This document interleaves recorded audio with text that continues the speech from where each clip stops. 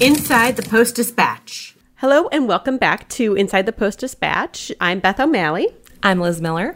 And today we welcome business reporter Steph Kugeljan, who covers real estate and development beat and also writes a weekly email newsletter called Brick City. Tell us a little bit more about how that newsletter came about. Yeah, so it's interesting because newsletters are now back in fashion. I don't know if you guys remember, they were popular several years ago. We've kind of gone through different iterations in the media to try and get readership.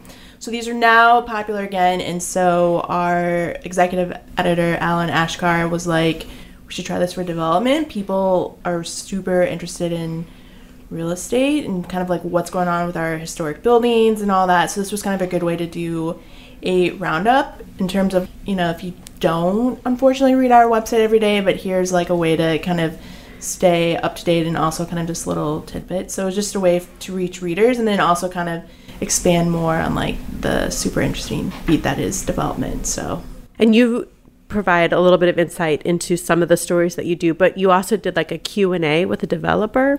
Yeah, so occasionally I'm able to do kind of little Q&As that maybe aren't enough for a full-blown story, but are still interesting enough for development watchers who kind of want to hear from people behind the scenes. And so the developer Q&A I did was the guy who did the Butler Brothers redevelopment, which is the massive building right next to the soccer stadium. Mm-hmm. So we got a tour of the apartments, which are super cool and look nothing like the apartments I used to live in. And so kind of talked to him a little bit about that, some little insight, and hoping to do more with other people in the industry and just kind of giving readers that little insight that maybe they wouldn't get every day. And what do you enjoy most about kind of curating, writing that every week and sharing it? I am really interested in what I cover. I love the kind of feature aspect in terms of historic building and the stories behind those buildings. And so sometimes this newsletter lets me expand more in those ideas that I wouldn't be able to in a news story. So I really like that, and just kind of it also keeps me fresh and up to date in terms of what I'm covering. It's oh yeah, I am covering this, or oh, this reminds me I have this coming up next week. And so it's also kind of a good personal reminder for me too with everything that I'm writing, because a lot of times I'll write a story and then I forget about it immediately after I file it. I'm on to the next thing, and then I'm oh, okay, I did do this. So we hear that from reporters so often. I mean, there's so much on your plate that I'm sure weekly having a chance to take a breath and kind of take a look at where things have been, especially stories that you're probably coming back to with some regularity, the ones that you're following at least, whether it be new developments or community response to announced developments, is probably kind of a nice reset for the week. Yeah, no, definitely. And it's also kind of good to sometimes I'll file a story, and then it kind of just simmers at the back of my brain. And then when I do Brick City, I'm oh, this point that I wasn't able to get in, or I wasn't able to expand upon because didn't exactly fit in the story for whatever reason. So sometimes it's kind of good to revisit things. It's almost like a refresh that isn't just I've now written 30 inches on something and now I'm continuing to write it on. It's a little break too, if that makes sense. Yeah, that's interesting that it allows you to kind of step back and maybe take a bigger picture view at things that you're covering on a regular basis and share that with readers. So the newsletter also lets me let stories simmer, and then also if there are stories that are continuously updating or changing, I can also use the newsletter to refresh or kind of help things focus. So if I wrote one story one day and the next story a different story, when I go back to the newsletter,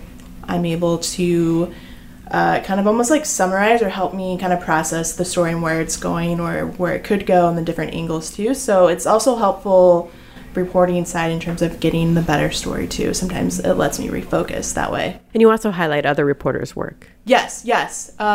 So St. Louis is a very newsy town, and I'm supposed to cover development for the entire region, and we've got 14 or 15 counties. It's just not possible, and we don't unfortunately cover every county, but there's just so much news happening, and so it's really great when I have colleagues that cover stuff that touches on my beat, whether that's Kelsey Landis with the county council and their different properties, or Ethan Colbert, who I've been featuring a lot. He's our new St. Charles County reporter.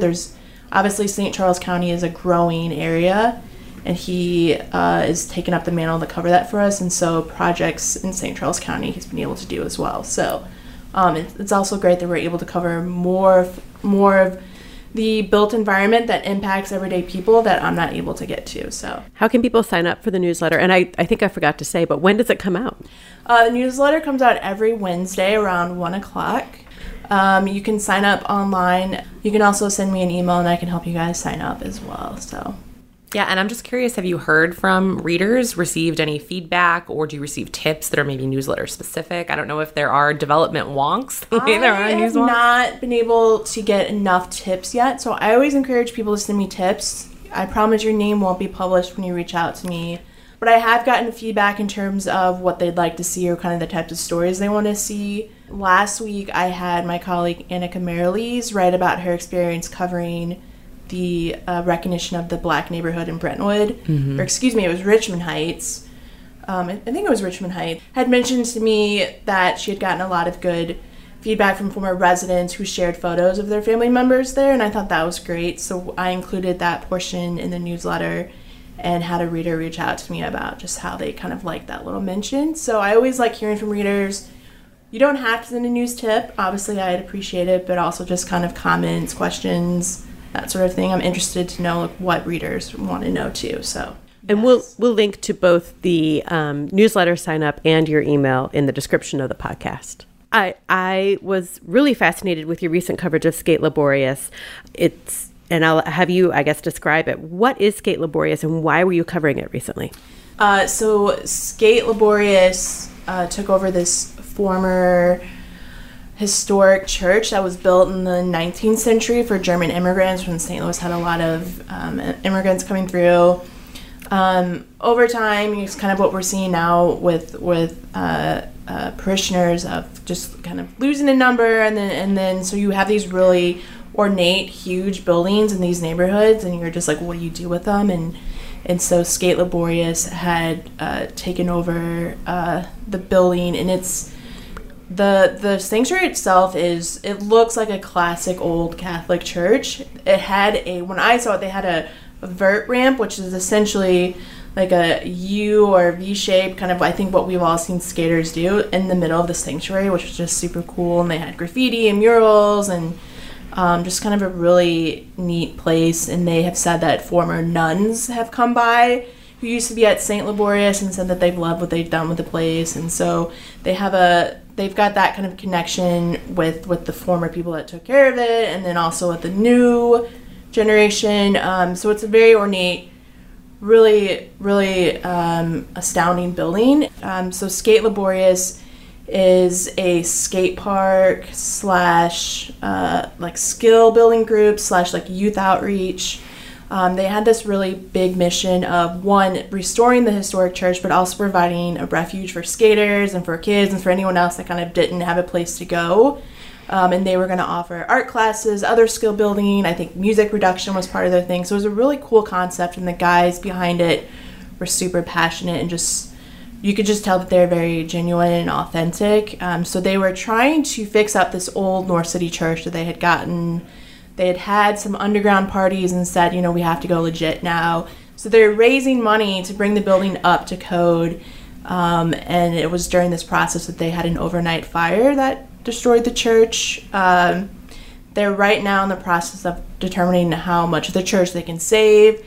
They said that they want to stay in the neighborhood regardless, so it's just a matter of like them pivoting and kind of figuring out the next step. But they're still dedicated to the neighborhood and to the cause. And I wrote about them initially a couple years ago. It was about a story about what happens to former churches when they're not used for worship, and these guys were the main focus of it just because it's such a cool concept, and they are internationally known. I know when I initially covered the fire, they had people giving donations from Ireland and other parts of the country. I've heard that, the skate community, when they come to the United States or they come to St. Louis, they always want to check out Sk8 Liborius, so they have good connections kind of across the globe. So it's just a cool concept of a skate park inside of a church, something you wouldn't necessarily expect or even see. And so it was just a very cool concept with a great cause behind it as well. And it was one of my favorite stories that I did also because the interview was fun as well. So that's always a huge plus whenever you connect with people that you talk with. So yeah, I was devastated for them when I came in that day and heard about the fire, and then but was really encouraged that they're staying at it. So I just kind of hope that they're able to get their feet back under them again and keep going. So, but they have a really strong community. I can't imagine that they wouldn't be able to. When you spoke with them after the fire, you mentioned that they were looking into what could be salvaged or if they might move to a different space in the community to continue the work that they're doing. Did you get more of a sense, or was it just too soon to know? And so when the fire happened, the fire essentially spread, how it was described to me was that it spread somewhere near the rectory's kitchen and then spread across the roof. And so the roof was demolished and kind of fell through. And so there's aerial photos that I believe David Carson took from the drone that show essentially just kind of the four walls of the sanctuary still standing, and I think other parts of the complex. So there's a photo that Sk8 Liborius posted on their social of like a before and after of Dave, who's one of the leaders of the group, kind of standing in the middle with his pose, and then an after of him standing essentially in the same spot, but now there's no roof and there's sunlight and there's debris that they have to get through. So when I talked to them last, they were thinking they had to get professional help to remove the last of the debris. They had a lot of volunteers come on. They had over 200 come out and clean it, which kind of speaks to their community and just how they've been able to connect with people here in St. Louis. And so they weren't sure basically how safe it was if the roof had compromised the floor when it fell, because they have a big basement underneath the church as well.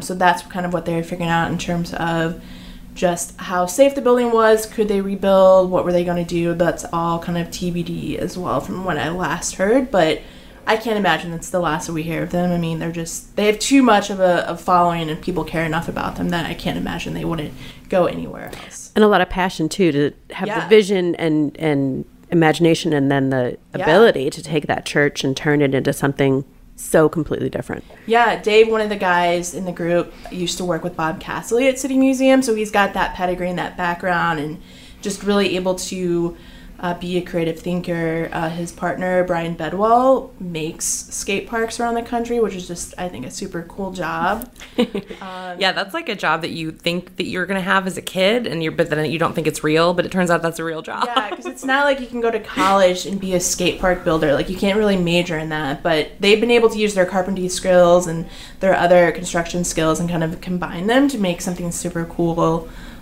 So yeah, and I think just their passion is a huge driver behind why they've been able to get such a huge following. I mean, they're so authentic and genuine, and people respond to authenticity, and that's how they've been able to really build that community. So I'm excited to see what they're going to next. Hopefully they're able to save the sanctuary, but time will tell. And I think we're all used to being in St. Louis. Our older buildings just a lot of them are kind of nearing the sort of precipice between can we save them or are they being lost, and it obviously doesn't help when a major fire comes in and kind of speeds the process up. So, but I imagine there's more to come from those guys. Speaking of older buildings, I thought it was interesting that a couple of stories you've done recently are almost focused more on safety aspects than on redevelopment. So I'm thinking, like, you just ran a story about the Amazon warehouse in Illinois that collapsed during the tornado, and talk to us a little bit about what that story was, because there's a task force now. Yeah. So I don't just cover new development or skate parks. Well, that would be a very cool job. Right. Just that's my beat, is skate parks. Yeah. When I worked in California, we had someone who covered the surfing sport, cool. which I just thought, as someone who grew up in St. Louis, of like, that's what a cool beat. That's such a California beat. I know, right? Yeah. Just to cover the surfing competition. But so with my beat, essentially how I've kind of described it is my beat encompasses the built environment and how people interact with that. And so it can be the fun projects of redevelopment or historic redevelopments of bringing a building back to life, but then the other side of the coin is also the safety aspect. Mm-hmm. I mean, there's a reason why engineers go to school, why they're licensed. There's a lot, obviously, that goes into making a building safe. And then, unfortunately, when we have natural disasters like a tornado, that plays into, the safety aspect as well. So in 2021, December 2021, I actually remember this day. It was unseasonably warm. Yes. It was a very warm day, December. And I think I remember thinking, like, this feels like tornado weather in December, which was very weird. And then, unfortunately, later that night, we had a tornado touchdown in Defiance, and then it skipped over the river to Illinois and unfortunately struck this Amazon warehouse where 6 workers were killed. We covered it the next day. We had a bunch of people that went out to the scene. I remember that was the same day where I was sent out to Defiance and talked to the family of the woman that was killed there as well. So 7 people in total were killed by that tornado. 6 were at the Amazon facility. And then I remember after I covered that, I then covered Sk8 Liborius. Oh, wow. First story. So it was like... Oh, weird. It was like, kind of like, 2 sides of the coin of like, destruction and unfortunately people losing their lives. And then here's these group of guys that have a passion that want to bring something back into life. So it was just... kind of interesting, and I had to kind of switch gears really quickly on my drive from Defiance to North City. But so with this Amazon warehouse, when 6 people died, afterwards there was a lot of questions. Illinois Governor J.B. Pritzker questioned the safety of warehouses and just whether or not there could be anything to improve it. Obviously, tornadoes are considered like act of gods, natural disasters. We haven't been able to predict their paths. We're getting really good, obviously, at when tornadoes could happen and that warning, but there's obviously a lot more that goes into their path, and then what can we as humans control. And so he had asked Illinois legislators to help come up with a group. We had our local state rep, Katie Stewart, who represents Edwardsville, kind of lead the charge with this warehouse task force where they're going to look into, can you make warehouses safer, and if so, how do you make them safer as well. So we had the first meeting. They had the first meeting yesterday at SIUE campus. The campus is about 4 miles north of where the tornado struck. And so they're going to be meeting several times in the next few years, and then we'll come up with recommendations, and then they'll provide that to the governor, and then it'll be up to him of whether or not they can pass that or approve it. So I'll spare the kind of details of like what goes into construction and all of that, but from a reporter standpoint, you don't always cover a story over several years. A lot of times it's like you'll cover a council meeting over a couple months, and then that's kind of the end of the story. So for something like this has been going on for almost 2 years, and I covered initially besides what happened in Defiance, I covered what had happened in Amazon and that sort of thing. And so at this meeting, it was interesting to see or hear from the Edwardsville Fire Chief more details of that night, details that we hadn't heard in terms of like just how chaotic the scene was.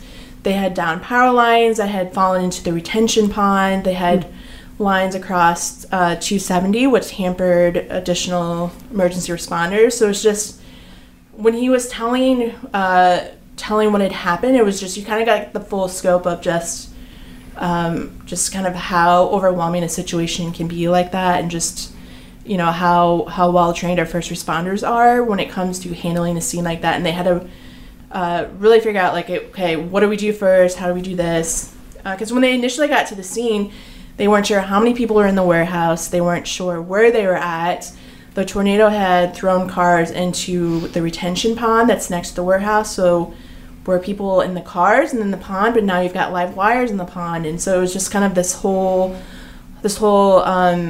aspect of what do you do first, and you have to clear all the cars to make sure there's no one in there. Mm-hmm. And then obviously the scene of the storm, and then they had another storm coming in as well, so then they all had to then leave the site, so they had to stop recovery process. But he mentioned that one first responder stayed with an injured worker who they weren't able to get out of the building right away, so they stayed during the storm, which I thought was just kind of a great example of humanity, of the first responder risked his life or her life to stay with this person so they wouldn't be alone as the next storm came through. So wow. They also had the family of one of the people that was killed there at the meeting as well.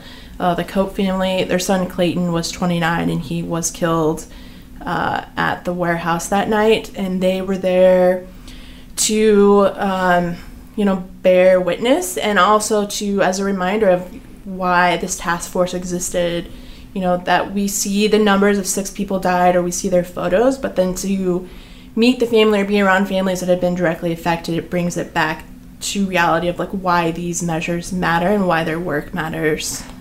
So the mother, Carla Cope, gave a few words just about how much their family had been affected, obviously, by losing their son and their brother, and just why the work was important. And so they seemed driven that, they could channel their grief into something that could then help future families, which I thought was kind of, you kind of almost get chills of when you're in this room and it's just, you're in this random conference room on SIU campus, but realize this is the groundwork for something that could change in the future and maybe hopefully save lives in the future if they're able to come up with recommendations to make them safer. So more to come on that.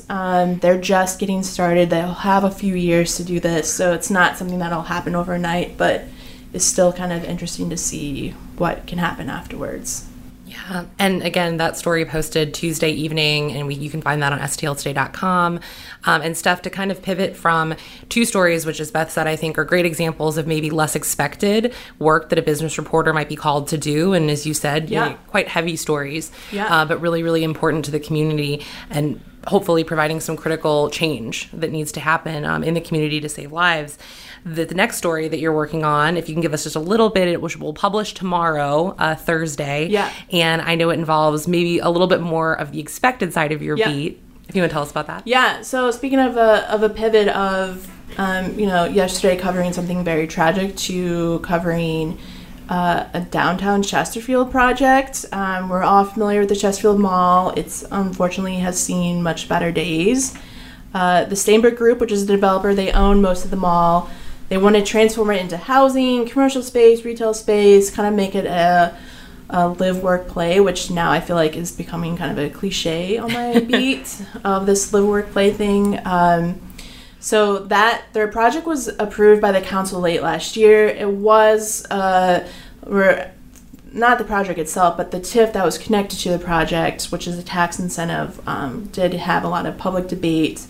Now, again, the developer went back to the city for a rezoning request, and I won't get into the sort of nitty gritty on that for readers, but it's brought up residents who are unhappy with sort of, I guess you could say, the size of the development, or at least the number of housing units, which could be a mix of apartment and condos. Before it was just a little over 2,000. Now it's going to be closer to 3,000. They think it's too dense for the area. They're worried about traffic, kind of all the typical kind of concerns you would have for a new development like this. So I kind of get into the sort of opposition of the project, and that'll come up. It'll be online tomorrow. The group says that they are for the project. They just don't want as much housing units. They don't want it to be as dense. They're worried about traffic, and there's some other concerns as well. But it's kind of another side to development of what might be entailed. So you described covering the built space, and I think it's funny that in this conversation we found 2 examples of large spaces, malls, and also historic churches that maybe are no longer able to serve neighborhoods in the way that they once did, due to maybe like population decline, other factors, and that how they're seeing new life on 2 very opposite sides of the metro area. Yeah, it's one of the reasons why I really enjoy this beat, just because, I mean, you get into journalism for very different reasons. One of the reasons is because every day is different, and that's what I really love about this job. And then certainly this beat is always fresh and new.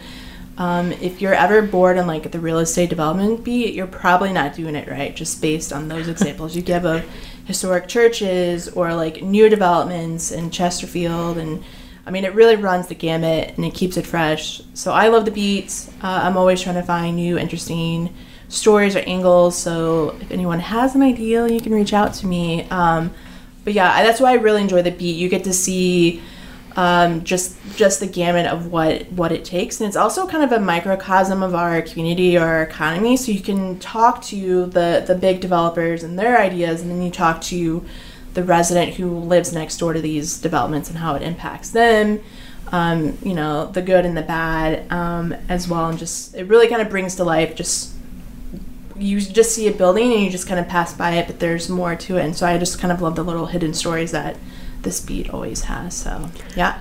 Thank you so much for joining us this week. And people can find the link to contact you as well as to sign up for the newsletter in the podcast description. So thank you, everyone, for listening. Yeah, thank you, everyone. And thank you, Steph. Thank you.